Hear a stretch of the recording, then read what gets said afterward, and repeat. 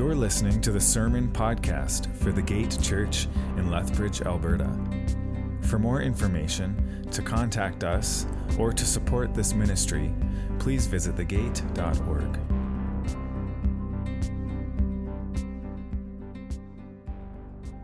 My name is Blair, and I'm also a pastor here at the Gate, and so it's my pleasure to just have time now to...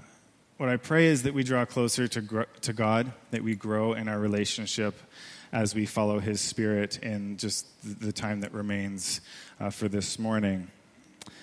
We are keeping on with our sermon series. It's titled, This is the Will of God for Us. In this series of messages each week, I've found that it's really been a process of building on the week before. So as I start, I want to briefly remind us of what we've learned so far. In the first week, we learned that it is God's will for us to dwell with Him, to be with Him, to know Him and be known by Him. And in the second week, we learned that it is God's will for us to be saved through Jesus Christ, to find salvation from Him. And last Sunday, we discussed how it is God's will for us to be sanctified. That is, for us to be changed from our old selves into the glorious likeness of Jesus Christ as we follow the way of Jesus Christ. So this week's message is like an extension of all of these, specifically an extension of last week's message about sanctification. Sanctification is like the cause of the effect that we'll be discussing today and exploring a little bit. We're going to learn about how it is the will of God for us to move in Him.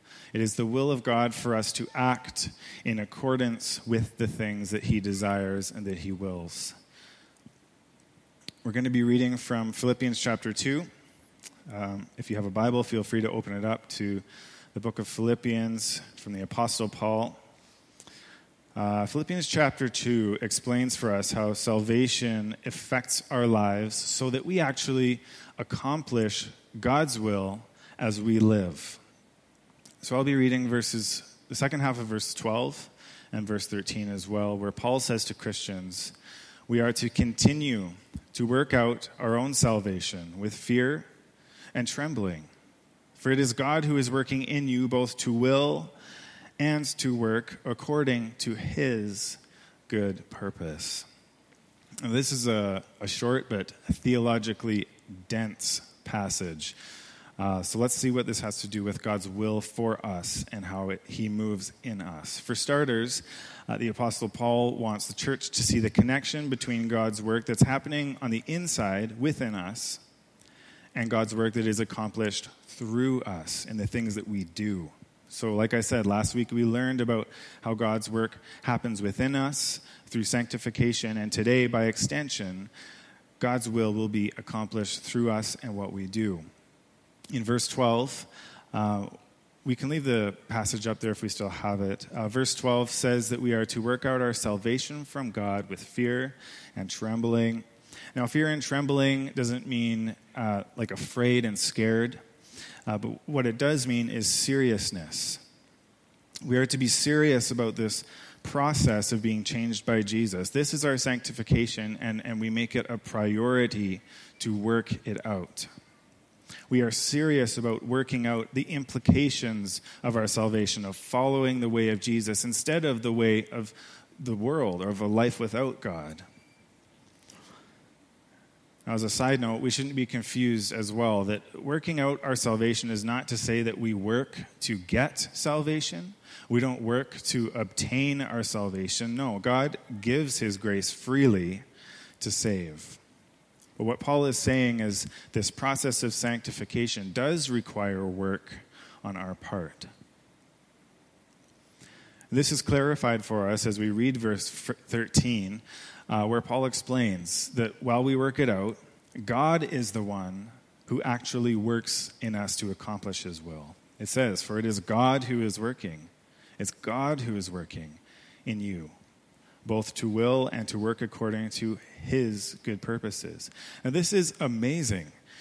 This is amazing because it means that while we seek God's will for our lives, while we long to see his will done in us and around us and in the world, it's God who's causing it to happen. All of it. Through you and I. About this passage, one theologian writes that even our purpose, our willing, and our desiring to live and work for God comes from God. If we grasp this truth, I feel that we will be empowered in our daily lives because we aren't to be wandering aimlessly and just hoping that our lives matter in the end based on what we can accomplish. We aren't helplessly striving to follow an unattainable example by Jesus on our own efforts. No. If we are saved through Jesus Christ, we are empowered by his Holy Spirit supernaturally to see the will of the Father happening according to his good purpose through us. It is God's promise to accomplish his good purpose, and we get to be a part of this. This reminds me of a friend of mine who shared his testimony with me some time ago. And as he described his life and God's work in his life, he compared it to reading or hearing the most incredible story ever and having the author actually invite him into that story, including us in his masterpiece. This is what it's like for God to work his will through our lives. I was reminded of Hebrews 12:2. Some translations actually call Jesus the author of our faith. This is true. It's God's story, and we are invited. The gospel is God's plan for creation, and we get to play a part to see God's will at work in our lives and around us. Speaking to this, Philippians 1:6 says, I am sure of this, that he who started a good work in you will carry it on to completion until the day of Christ Jesus. We're talking a lot about God's promises for us this morning, and this is one of the promises, that God is faithful to work in our lives, to work his goodness in our lives, and that we will see all of these things, not fully in this life, but one day as Christ returns, we will see the completion of his good work. And I hope that you find this to be encouraging, because the reality is that until that day, until we are with Christ face to face, fully in God's presence, God is not going to be finished with his work in or through us yet. And because of this, it can be easy to believe the lie that, if we make the wrong decision or if we sin or mess up, that God then cannot continue his work through us. Satan tempts us to doubt and despair when we don't see or feel God's work happening here and now. But if we read Scripture, we have the promise to be a part of God's good plan, as it is so much bigger than our individual successes or failures or circumstances. So be encouraged to know that God is at work in you for his purpose, wherever you may find yourself at. Romans 8:28 promises us this, that we know all things work together for the good of those who love God and who are called according to his purpose. So once again, it is God who is at work within and through us. His will is going to be happening in our lives as we love him. So these promises are important.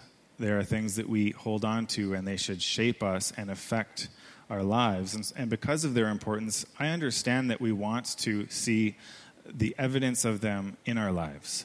We want to perceive the impact of these things as we live, and we should desire this. So to that, let's return to Philippians 2:12 and 13. Reading this, I would say that the evidence of God's moving to accomplish his purpose is how the presence of God affects our will. God's Spirit affects our will. So we can ask ourselves this: as I make decisions, as I spend my time and generally live life, in what areas do I see the Holy Spirit invading and changing my will and my desires? How are my motives affected by God's presence in my life? What are the moral or ethical differences that I see in myself because of the salvation that is being worked out in my heart and mind? And as we pray about these and find answers to these questions, these are the evidences of God's will at work, not only within us, but through us to accomplish his plan.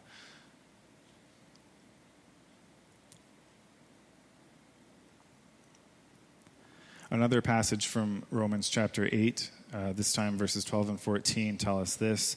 So then, brothers and sisters, we are not obligated to the flesh to live according to the flesh. Because if you live according to the flesh, you are going to die. But if by the Spirit you put to death the deeds of the body, you will live. For all those who are led by God's Spirit are God's sons. So the signs of new life, the signs of our working out salvation here and now, is the leading of God's Spirit and the effects on our wills, our desires, our decisions, and so on. As we follow Jesus, his Spirit leads us into things that are no longer sinful, or as Paul called them, things of the flesh, things that lead to death.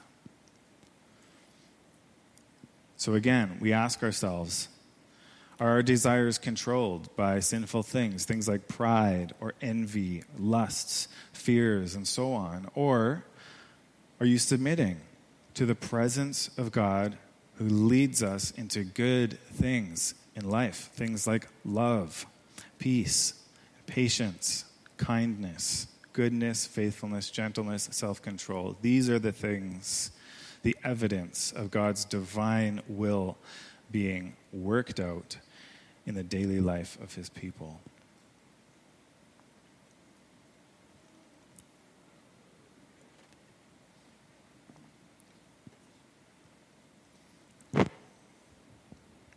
This is amazing because as we surrender our lives to God, we'll find that, and we've talked about this already in this series, but we continue to find that our decisions no longer bear the same existential weight.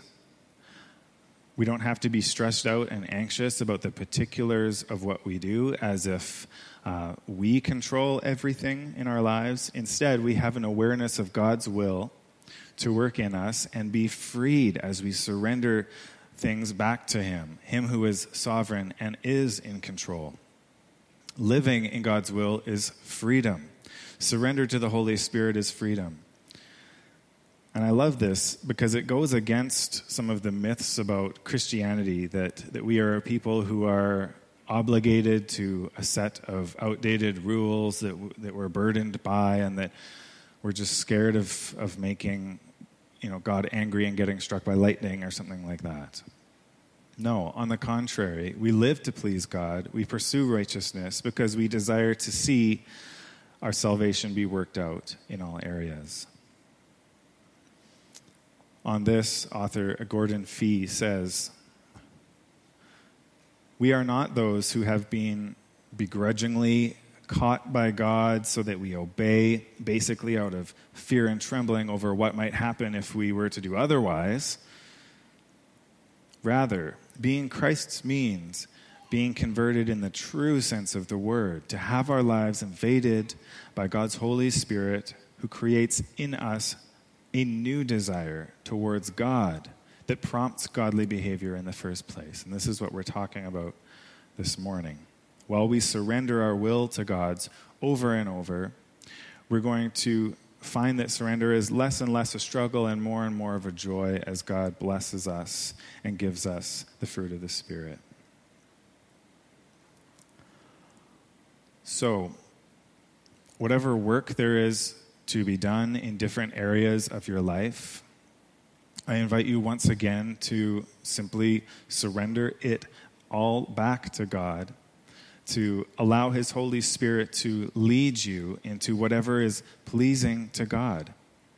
Ask if your desires are the same as God's, in line with his will, or if they are those things of the flesh that we talked about that lead us towards death and that we need to be rid of. As God works in you, know that he is also working through you to include you in his good purpose, in his story of redemption. This is the will of God for us, that he would move in us for his good purposes. Let's pray. Father God, we come to you this morning in humility, asking that you would work in us, that you would empower us to work out this salvation as we live our lives. We want to be transformed, God, as we submit to your Holy Spirit in this church and in our lives outside these walls. Lord, again, we ask for your will truly to be done here as we seek you, as we cry out to you. I pray for each of us, Lord, that we'll find your work happening as you give us eyes to see you in our midst, leading us and guiding us towards things of life. Lead us away from things that are sinful, God, and show us your will at work both in and through us. In these things, God, I thank you for your perfect faithfulness to see them through as we follow your leading. Thank you for the presence and power of your Spirit in our lives and the promises that we have and the evidence of them at work. We bless you, Lord, and we pray these things in the name of Jesus. Amen.